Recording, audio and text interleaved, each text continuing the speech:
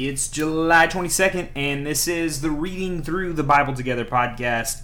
My name is Blake Farley, and this is the podcast where we just read the Bible together. And we are reading through the one-year Bible this year, and that means we're going to have an Old Testament, a New Testament, a Psalm, and a Proverb to read through. And as always, we're reading out of the New Living Translation. So let's go ahead and jump into our Old Testament reading. 2 Chronicles chapter 6, verse 12 through 2 Chronicles chapter 8, verse 10. 2 Chronicles chapter 6, verse 12. Then Solomon stood before the altar of the Lord in front of the entire community of Israel, and he lifted his hands in prayer. Now Solomon had made a bronze platform 7.5 feet long, 7.5 feet wide, and 4.5 feet high, and had placed it at the center of the temple's outer courtyard. He stood on the platform, and then he knelt in front of the entire community of Israel and lifted his hands toward heaven. He prayed, O Lord God of Israel, there is no God like you in all of heaven and earth. You keep your covenant and show unfailing love to all who walk before you in wholehearted devotion. You have kept your promise to your servant David, my father. You made that promise with your own mouth, and with your own hands you have fulfilled it today. And now, O Lord God of Israel, carry out the additional promise you made to your servant David, my father. For you said to him, if your descendants guard their behavior and faithfully follow my law, as you have done, one of them will always sit on the throne of Israel. Now, O Lord God of Israel, fulfill this promise to your servant David. But will God really live on earth among his people? Why, even the highest heavens cannot contain you, how much less this temple I have built. Nevertheless, listen to my prayer and my plea, O Lord my God. Hear the cry and the prayer that your servant is making to you. May you watch over this temple day and night, this place where you have said you would put your name. May you always hear the prayers I make toward this place. May you hear the humble and earnest requests from me and your people Israel when we pray toward this place. Yes, hear us from heaven where you live, and when you hear, forgive. If someone wrongs another person and is required to take an oath of innocence in front of your altar at this temple, then hear from heaven and judge between your servants, the accuser and the accused. Pay back the guilty as they deserve. Acquit the innocent because of their innocence. If your people Israel are defeated by their enemies because they have sinned against you, and if they turn back and acknowledge your name and pray to you here in this temple, then hear from heaven and forgive the sin of your people Israel and return them to this land you gave to them and to their ancestors. If the skies are shut up and there is no rain because your people have sinned against you, and if they pray toward this temple and acknowledge your name and turn from their sins because you have punished them, then hear from heaven and forgive the sins of your servants, your people Israel. Teach them to follow the right path and send rain on your land that you have given to your people as a special possession. If there is famine in the land, or a plague, or crop disease, or attacks of locusts or caterpillars, or if people's enemies are in the land besieging their towns, whatever disaster or disease there is, and if your people Israel pray about their troubles or sorrow, raising their hands toward this temple, then hear from heaven where you live and forgive. Give your people what their actions deserve, for you alone know each human heart. Then they will fear you and walk in your ways as long as they live in the land you gave to your ancestors. In the future, foreigners who do not belong to your people Israel will hear of you. They will come from distant lands when they hear of your great name and strong hand and your powerful arm. And when they pray toward this temple, then hear from heaven where you live and grant what they ask of you. In this way, all the people of the earth will come to know and fear you, just as your own people Israel do. They too will know that this is the temple I have built that honors your name.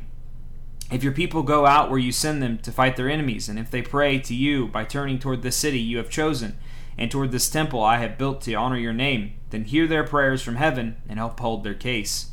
If they sin against you, and who has never sinned, you might become angry with them, and let their enemies conquer them, and take them captive to a foreign land far away or near. But in that land of exile, they might turn to you in repentance and pray, we have sinned and done evil, and acted wickedly. If they turn to you with their whole heart and soul in the land of their captivity, and pray toward the land you gave to their ancestors, toward this city you have chosen, toward this temple I have built to honor your name, then hear their prayers and their petitions from heaven where you live, and uphold their cause. Forgive your people who have sinned against you. O God, may your eyes be open and your ears attentive to all the prayers made to you in this place. And now arise, O Lord, and enter your resting place, along with the ark, the symbol of your power. May your priest, O Lord God, be clothed with salvation. May your loyal servants rejoice in your goodness. O Lord God, do not reject the king you have anointed. Remember your unfailing love for your servant David. That concludes chapter 6. Moving into chapter 7, verse 1. When Solomon finished praying, fire flashed down from heaven and burned up the burnt offerings and sacrifices, and the glorious presence of the Lord filled the temple. The priests could not enter the temple of the Lord because the glorious presence of the Lord filled it. When all the people of Israel saw the fire coming down and the glorious presence of the Lord filling the temple, they fell face down on the ground and worshipped and praised the Lord, saying, He is good, His faithful love endures forever. By the way, that's exactly what you and I are going to do in the presence of God. I hear people sometimes say, when I get to heaven, or when I see God, I'm going to have some questions for Him. And I just want to say, no, you're not. You're not. You're just not. I know you think you are. I know there's a lot of things in life you don't understand. There's a lot of things in life I don't understand. But one thing I know is when I am surrounded by the presence of God, when I see God, when I see Jesus Christ face to face, you know what I'm going to do? I'm not going to be questioning His godness. I'm going to be on my face worshiping Him because it's going to be the most amazing thing I have ever seen. It's like people who, just take for instance, say you got to talk to the President of the United States. Not a specific president, just any president. Something tells me that you would be a lot more humble with your political views, because it's one thing to say and then to actually be in the presence of somebody with power. Okay, now take the president and his power and times it by infinity. That's the kind of power you're going to be in front of when you come face to face with the Lord, the creator of this universe. So when you enter His presence through Jesus Christ, what He's done for you, that's the only way we get to be in God's presence, by the way, you're going to fall down on your face and say, He is good. His faithful love endures forever. And me too. Verse 4. Then the king and all the people offered sacrifices to the Lord. King Solomon offered a sacrifice of 22,000 cattle and 120,000 sheep and goats. That's a lot of sheep and goats, if you know what I mean. And so the king and all the people dedicated the temple of God. The priests took their assigned positions, and so did the Levites who were singing. His faithful love endures forever. They accompanied the singing with music from the instruments King David had made for praising the Lord. Across from the Levites, the priest blew the trumpets, while all Israel stood. Solomon then consecrated the central area of the courtyard in front of the Lord's temple. He offered burnt offerings and the fat of peace offerings there, because the bronze altar he had built could not hold all the burnt offerings, grain offerings, and sacrificial fat. For the next 7 days, Solomon and all Israel celebrated the Festival of Shelters. A large congregation had gathered from as far away as Lebo Hamath in the north, and the brook of Egypt in the south. Sorry, sometimes when I'm reading, I'm dyslexic, I feel like. And this podcast is unedited, so you kind of just get what you get. Verse 9. On the 8th day, they had a closing ceremony, for they had celebrated the dedication of the altar for 7 days, and the Festival of Shelters for 7 days. Then, at the end of the celebration, Solomon sent the people home. They were all joyful and glad, because the Lord had been so good to David and to Solomon and to his people Israel. So Solomon finished the temple of the Lord, as well as the royal palace. He completed everything he had planned to do in the construction of the temple and the palace. Then one night the Lord appeared to Solomon and said, I have heard your prayer, and have chosen this temple as the place for making sacrifices. At times I might shut up the heavens, so that no rain falls, or command grasshoppers to devour your crops, or send plagues among you. Then if my people, who are called by my name, will humble themselves, and pray and seek my face, and turn from their wicked ways, I will hear from heaven, and will forgive their sins, and restore their land. Okay, pause. This is a Blake rant. You get Blake rants every once in a while on this podcast. It's my podcast. If you don't like it, then start your own Bible reading podcast. That'd be awesome. But this is one of the verses that makes me very angry, because I see a lot of people on the National Day of Prayer in the United States quote this verse as if it is talking about the United States of America. And look, I am proud to be an American. But this verse, now that you've read it with me, is clearly not in the context of America. Who is this talking about? Israel. It's talking about Israel over and over and over. Turn towards the temple and repent.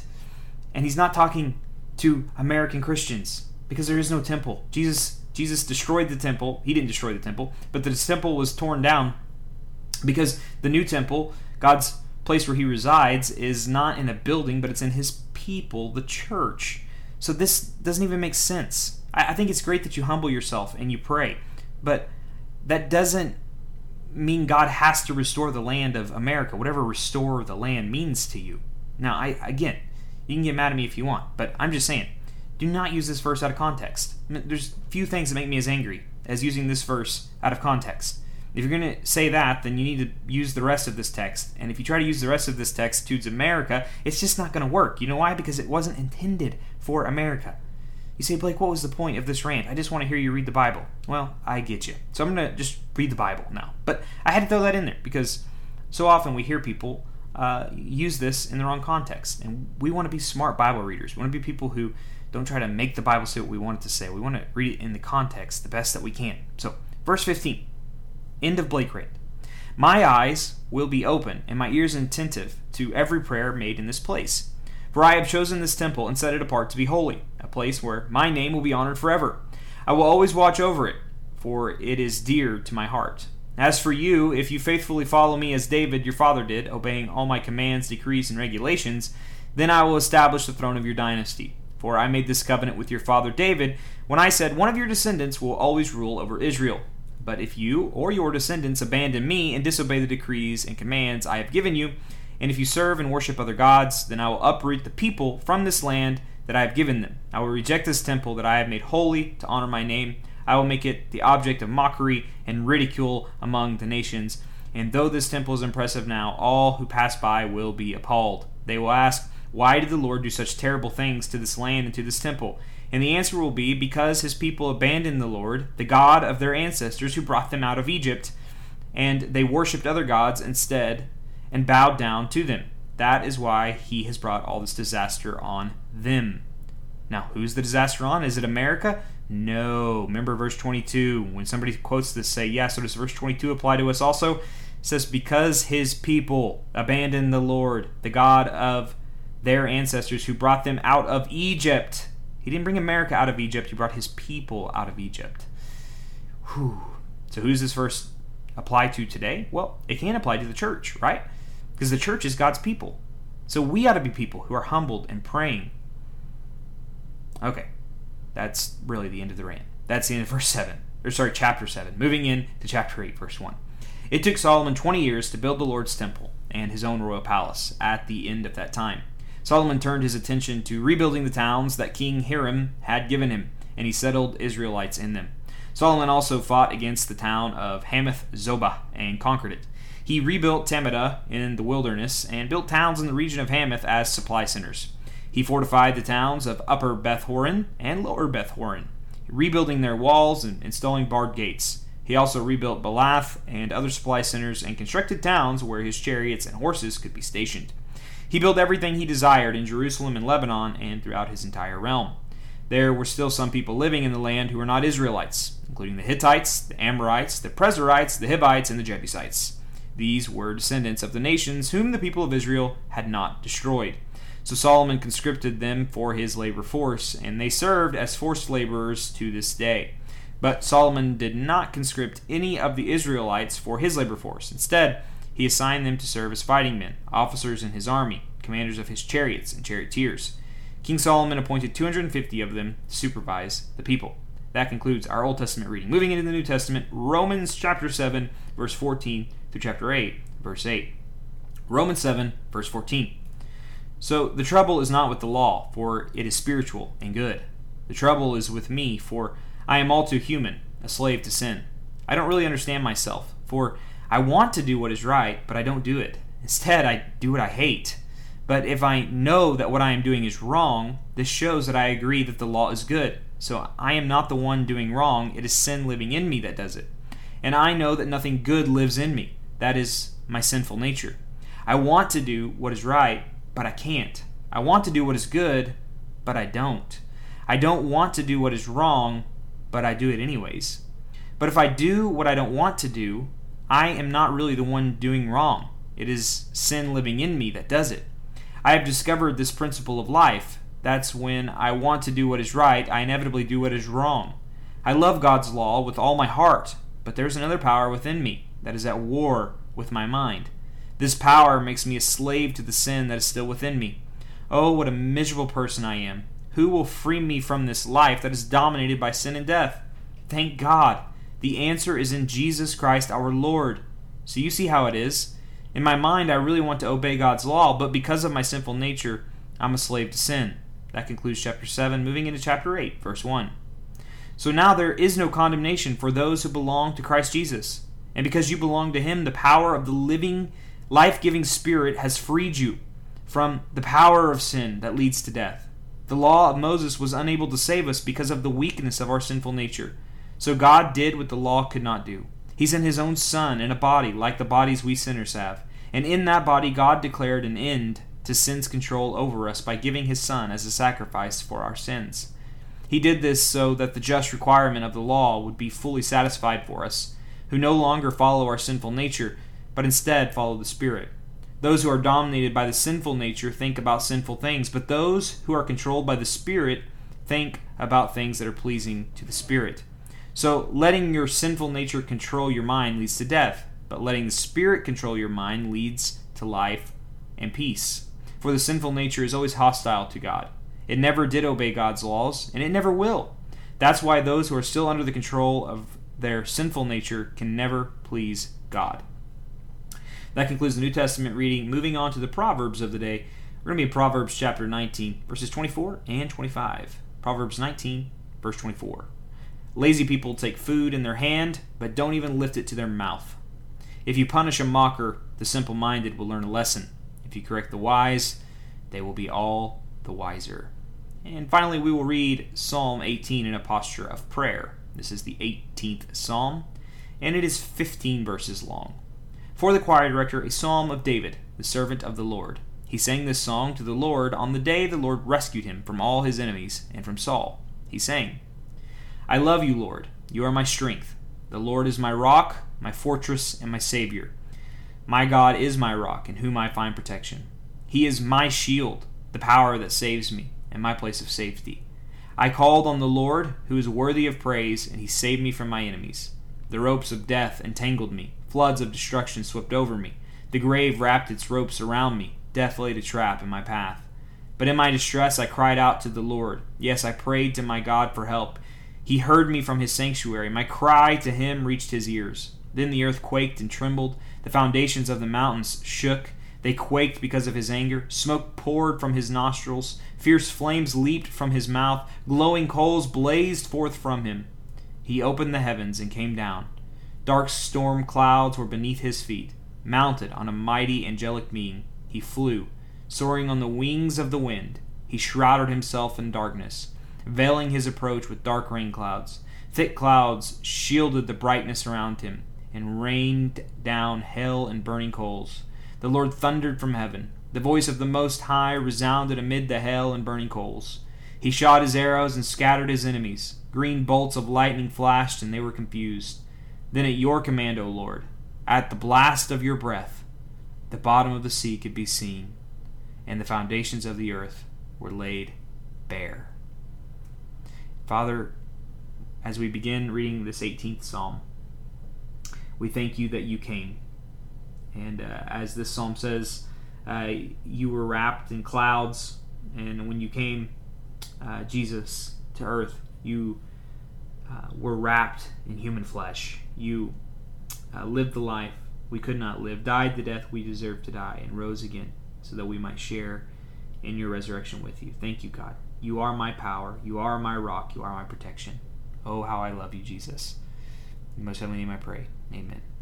Thank you for joining me for today's reading, and I hope to see you back here tomorrow as we continue our journey reading through the Bible together.